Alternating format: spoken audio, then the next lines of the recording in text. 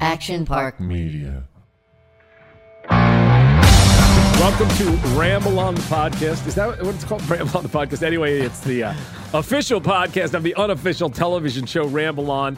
Traction, there are things that are happening, which we'll get into. It doesn't, by the way, I don't want anyone to jump at us. It doesn't mean anything's going to happen, but there are things that are happening, so we're alive. Things are in motion. Yeah, we have a heartbeat. So, but let's get into stuff. Heartbeat. Let's get into stuff before that. First of all, Connolly's going to sit in the booth today, which is great. Wow. And I spoke to him. You know, I just drove back from the desert. Paradise, by the way. I come back here. My anxiety levels go like every mile I get closer to Los Angeles, my anxiety goes like this. Los Angeles, 50 miles away. But I called Connolly, and we've had like 27 days without so much as a tiff, which is, it's unheard of us. The two like, of you? Good numbers. Yeah, like there was this marriage counselor that came on in I think, what's his name that wrote those great books about the 10,000 hours where you're supposed to... Malcolm Gladwell? Malcolm Gladwell said this marriage counselor could tell if a marriage would last in 5 minutes simply by contempt. And I think Connolly, who's like a brother to me... Wait, what does that mean? If he sees contempt, if he it's going to work? No, it's over. It's over. Once there's like, you look at the person and they're like, oh, I'd like a soda. And you're like, I'd like to smash their face. And yeah, it's over. Well, so don't tell my wife about those numbers. So Connolly and I have I mean, he's my brother. He's my Irish brother. But I we mean, have contempt. We had contempt. And the last 27 days, you know, we talk and he's just pleasant. Now, I'm not saying it's drugs and I'm not advocating for drugs at all. But what I said about a month ago is I would like you and Dylan on weed more than alcohol because no one I know on weed, forgetting whether it's going to kill us all later, no one gets angry on weed. No one gets in fights. You don't like chase people. And Connolly, who...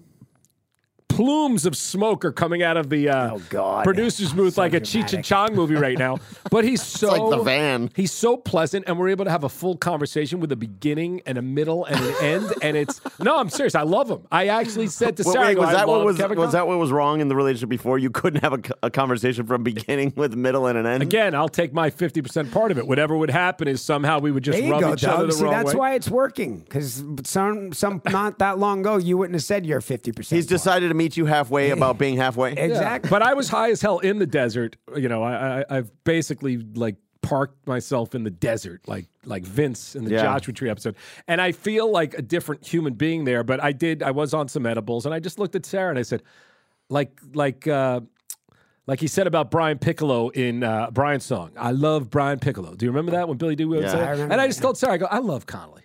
You know, because we had a great conversation. That's all two humans need. You know. Well, like I said, this is the live show broke me. The Victory the Pod live show that we had to cancel the canceled 24 live hours show before made me just go like, listen, I can't.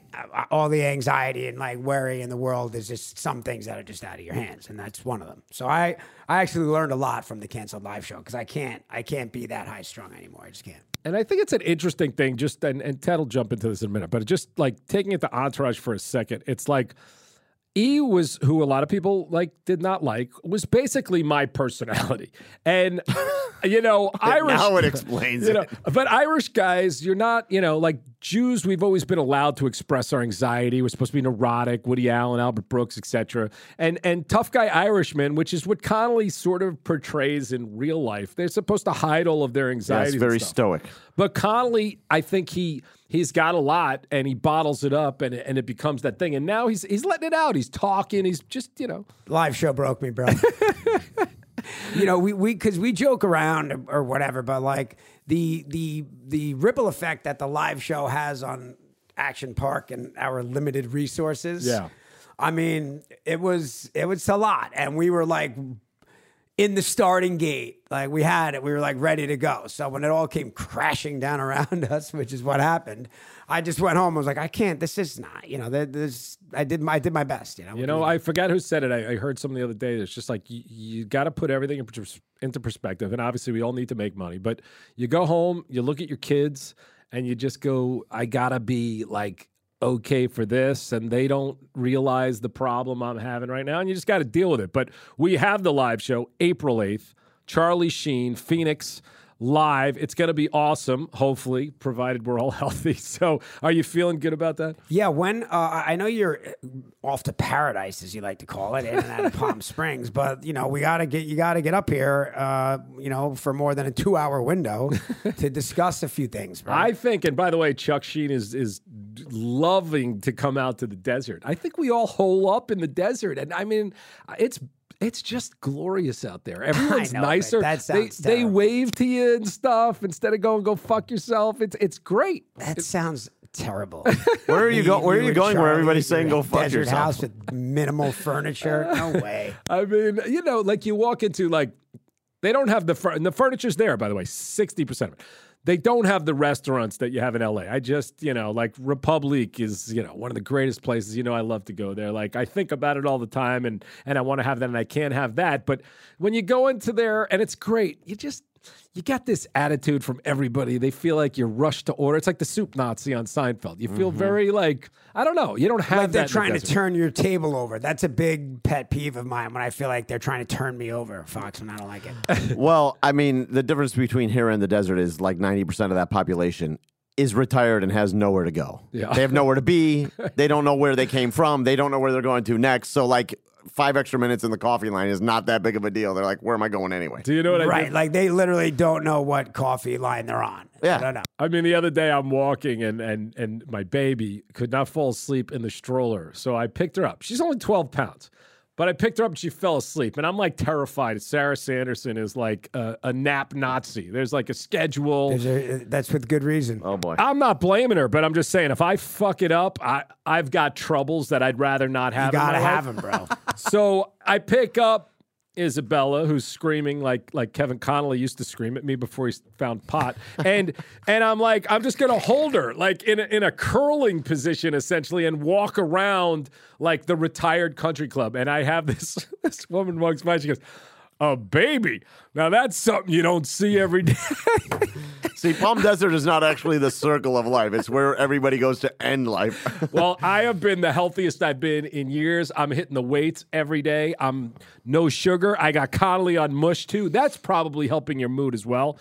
Connolly hasn't made a deal with Mush yet, so he doesn't want me talking about him, but maybe someday. But anyway, I'm getting lots of DMs about Mush. You know what doesn't calm me, though? And I think you turned me on to this, Connolly.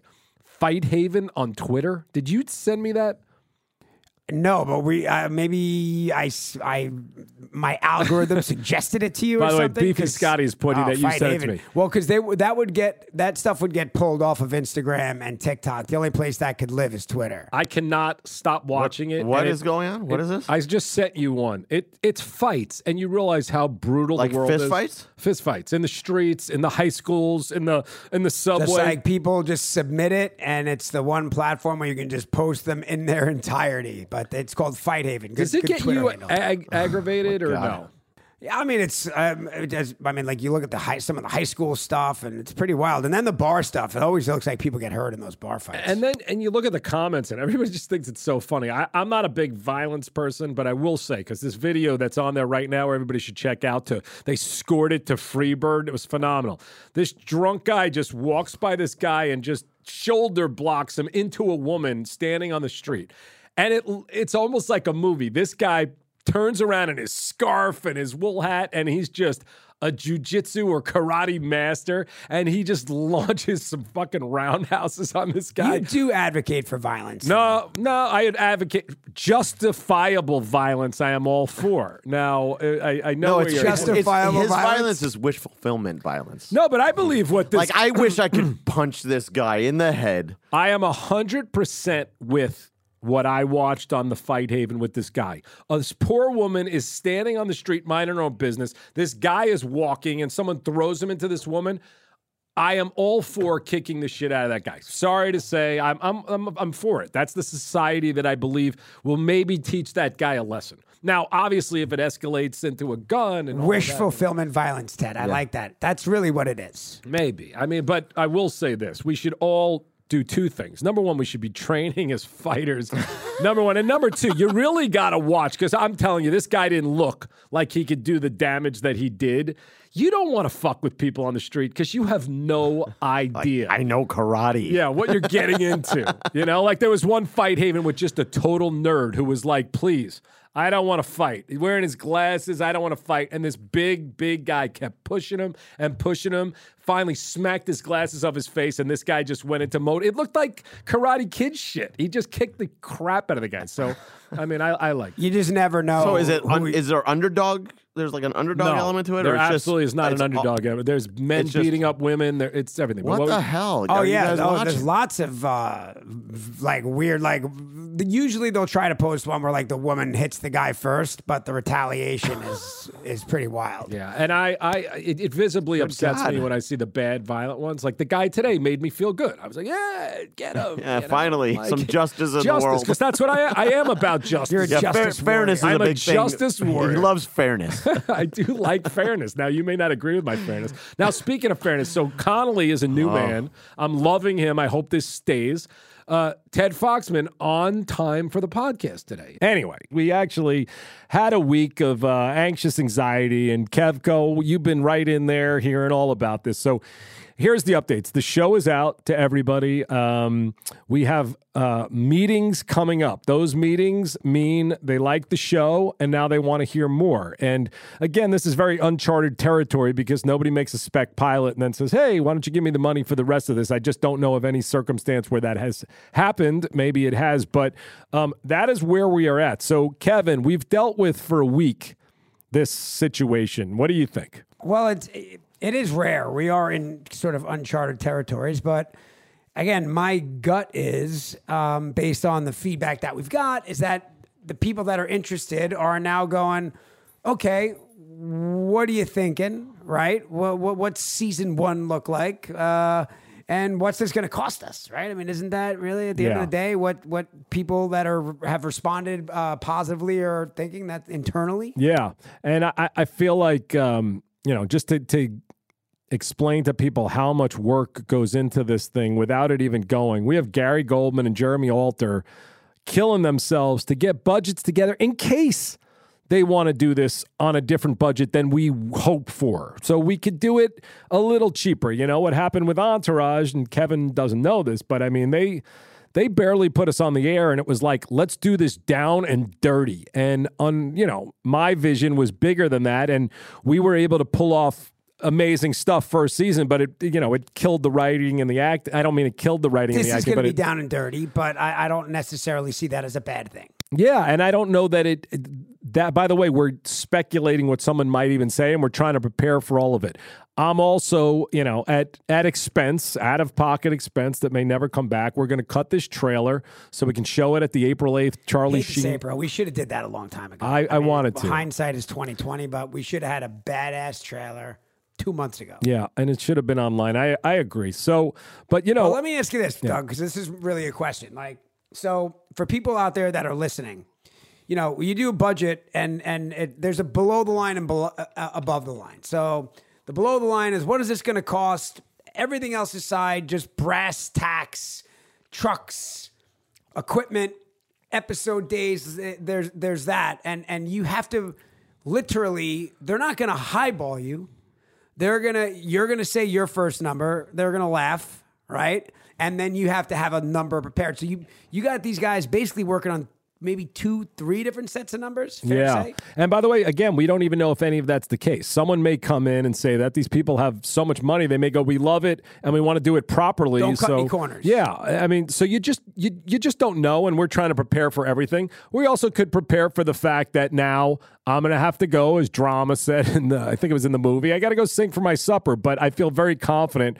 One of the reasons also a lot of people asked, why is this taking so long? What happened was we thought we made a deal with a company 6 months ago, and I don't know how it dragged along or why we let them drag us along, but it just kept dragging along. And the weird thing is, Kevin, as soon as we sent this out to all the streamers, they called to re-engage in the conversation. And I know. Listen, it's crazy because after all this, and not as an outsider, but as not somebody that's not a total regular on the Ramble On podcast, it is true. The craziest thing about it is it's just recently that anybody that matters ish from a money standpoint. Just saw it recently. So the whole last whatever has just been kind of sitting there, which I don't really have an explanation for, but all I know is that now currently people that can do things with it are seeing it. And my guess is that the majority of them are going like, what does this look like? What's this going to cost? What's this? What's that? And what's episode 4 about? Yeah. And I've already read episode 2, which I think all of you have read and feel like it's better than episode 1. So that's good. And I have a pitch for the season, but it's like we're trying to thread a needle right now. And I think we moved forward so fast, and I still believe we're going to get where we need to get. And again, I want to be positive. We have 3 meetings where I got to go in and sell them. That's what this business is. I think that's the best thing that could happen, is to just get you in the room and in front of people, which is what you do. I have a question, Doug, that I think the Ramble On audience might appreciate, because, I feel like the Ramble On audience is like the kind of spillover from Victory that wants to hear you talk more in depth about this kind of stuff. I'm going to say 2 words to you, bro, and then I want you to explain to the audience what a writer's strike is. Writer's strike. I mean, we had a writer's strike during Entourage. Probably cost us 10 extra episodes of Entourage. What season was that? That was, that's when I started playing golf every day. That's when we had our fight. Season 2? No, I think it was like 4 or 5 or something. But we were down for 6 months. And what the writer's strike is, which, it's important. The Writers Guild has made sure, because this business, as I think we may have talked about earlier, but it's so unstable, and you could hit it out of the park in 2003 like I did, and you could have nothing in 2023 like currently exists. So, it's helps you make sure you get money no matter what, and your health insurance and everything, and takes care of my baby. So the Writers Guild has been fabulous. It's a great union. Yeah, it's been a great union for writers. And, the world changed with the streamers, because you couldn't just keep replaying a show on television, especially network. Like, Kevin knows better than me, because Entourage was not network. And by network, I mean CBS, ABC, NBC. If you replayed, I believe, correct me if I'm wrong, if you made, let's say, $50,000 an episode. Well, let's just for numbers' sake. Let's say the Friends made $100,000. Let's call it what it was. Friends make $1 million an episode for Friends. Yeah. They get paid $1 million. The first time it repeats. The first time it repeats, they would get an additional $900,000. Right. They would get 90%. And then it would keep going down from there. It would keep going down from there. Bless their hearts. Yeah. It would keep going down from there. But the other thing too, Doug, I got hit with a double whammy because in my early days on the WB, we did not fall under the network contract. Right. We fell under something similar to HBO.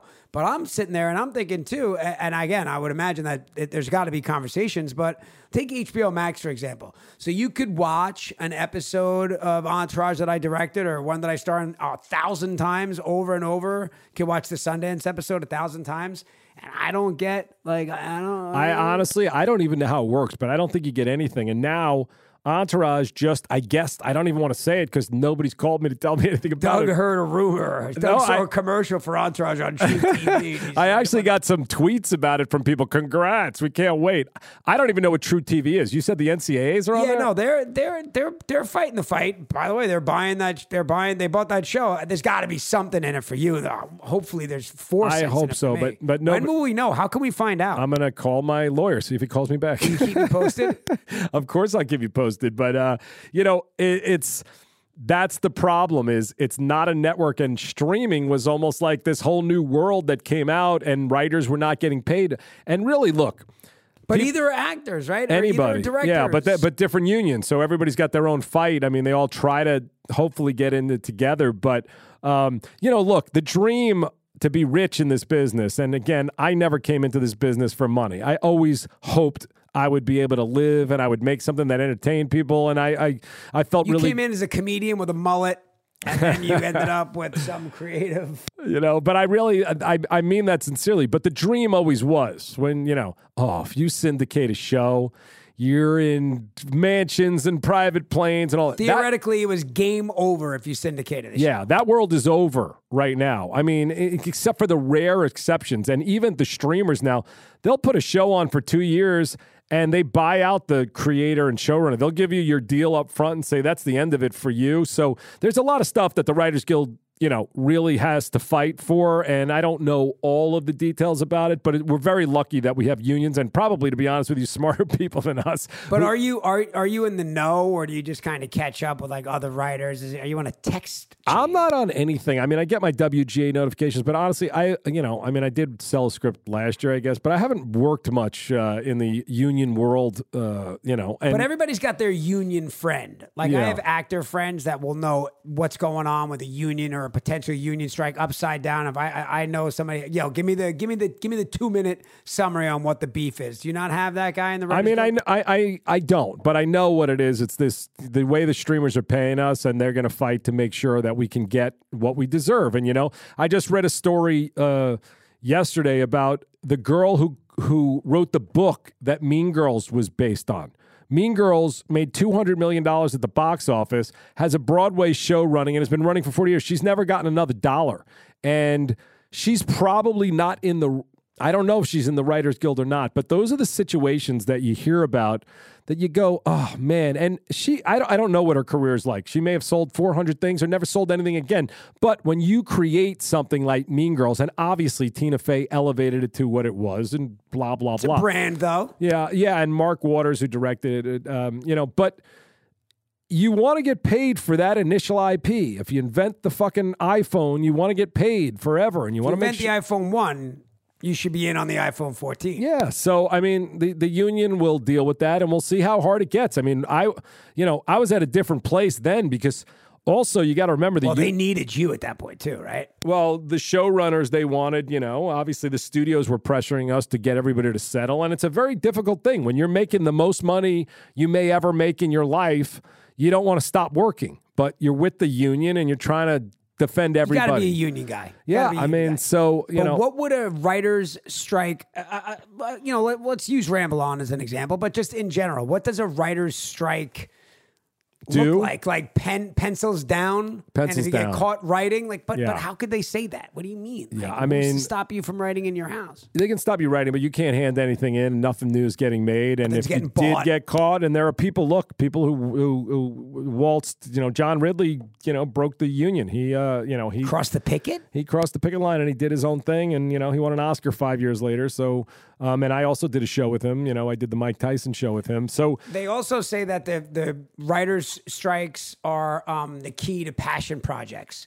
So let's say you're buried in Ramble On, this and that. You're not allowed to write Ramble On. You're like, yeah, you know what? Maybe I'll finish up that blah, blah, blah thing that's been kicking around that you've always wanted to do. Yeah. Those are different kind of writers than me. So you don't have any passion projects. It's not that I don't have any passion projects. I just, writing is a very difficult thing for me. If I could passion direct, I would do it if I had something to do. But writing But you're not going to dust something off the shelf if you're sitting there. No, I'm not. And really, one of my fears is, we all have our negative thoughts, but the show sells and then there's a strike. And that would be fucking par for the course. Yeah, bro. and you just don't know what's going to happen. And look, we're all getting older. It's time for us to get back to work. And, the show, we really have a great pilot and we've really set up something great. But I don't have any idea what's going to happen. And just for writers out there, because a couple of people asked me online to just talk about the writer's room and how that stuff goes. Different people operate in very different ways. I used to wake up and type a bunch of pages and bring them into the writer's room and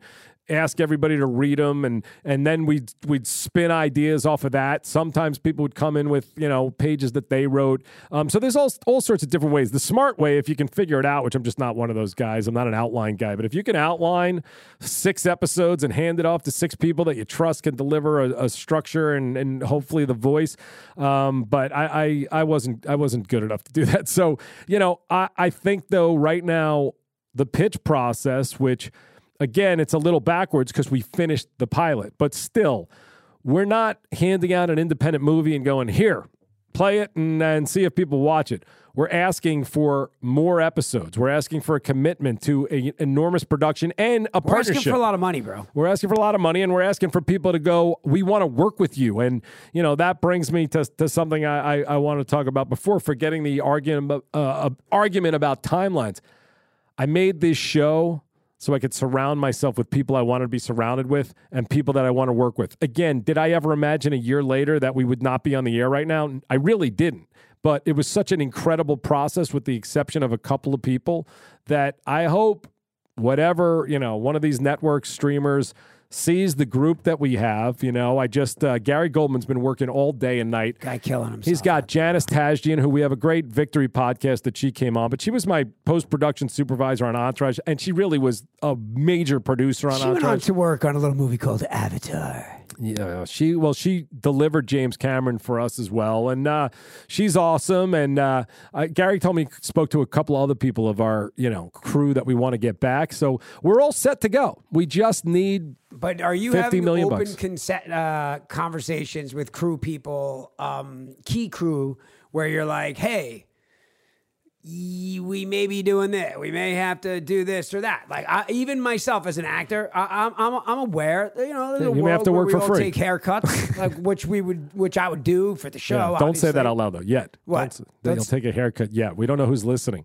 No, like Connolly said, I'll take a haircut. It's all from 400 I don't know episodes. if you listen to that podcast, but apparently Connolly's got his back to the wall. Please put this on. I will pay to do this show. I'm just saying, like it's. With how complicated and how involved this has all been, the fact that a writer's strike looms like a rain cloud. It's like a movie. Everything about this show is like a movie. We had some writer who fucking been my friend for 30 years, like get angry about an unreleased press release. I mean, we've had every situation in this. We had a friend of Charlie's who was mad at him about something that had nothing. And meanwhile, we're nowhere except for we're still grinding. And, I am preparing a pitch like it is, for anyone who wants to know what a pitch looks like, I have about 16 pages of material that I will try to turn into 10 minutes of me talking, of me standing in front of a room of 10 people who I don't know. We talked about it on Entourage, a jerk-off meeting. They could want to meet with us because of the production company that we're involved with. Oh, God, I'll be so sad if it's a jerk-off meeting. Yeah, I mean, again, you don't want to think that. But like I said, I've been in a lot of rooms. I've sold things in the rooms, which is the best thing you can get, including, by the way, this show, because the production company we met with 6 months ago said they liked it better after we walked out of the room than when we got there. And they said, let's go. And then I don't know what happened, but I've been in rooms where they say, we want to make this, let's go, get working right now. I've been in those rooms, by the way, with a project 30 years ago that then they fired the president of the studio, and I was 30 pages into the script. They told me, we're not going to pay you. So, Doug, if I'm Aaron Boone, Yankee skipper, and I'm looking at my board, and you're in the fucking bullpen, bro, I will call you out for a fucking live pitch. You would be my fucking guy in a fucking heartbeat. I appreciate that. Give me the... What are you, a lefty? No, I'm a righty. Wait, we'll call you a lefty just because it sounds cooler.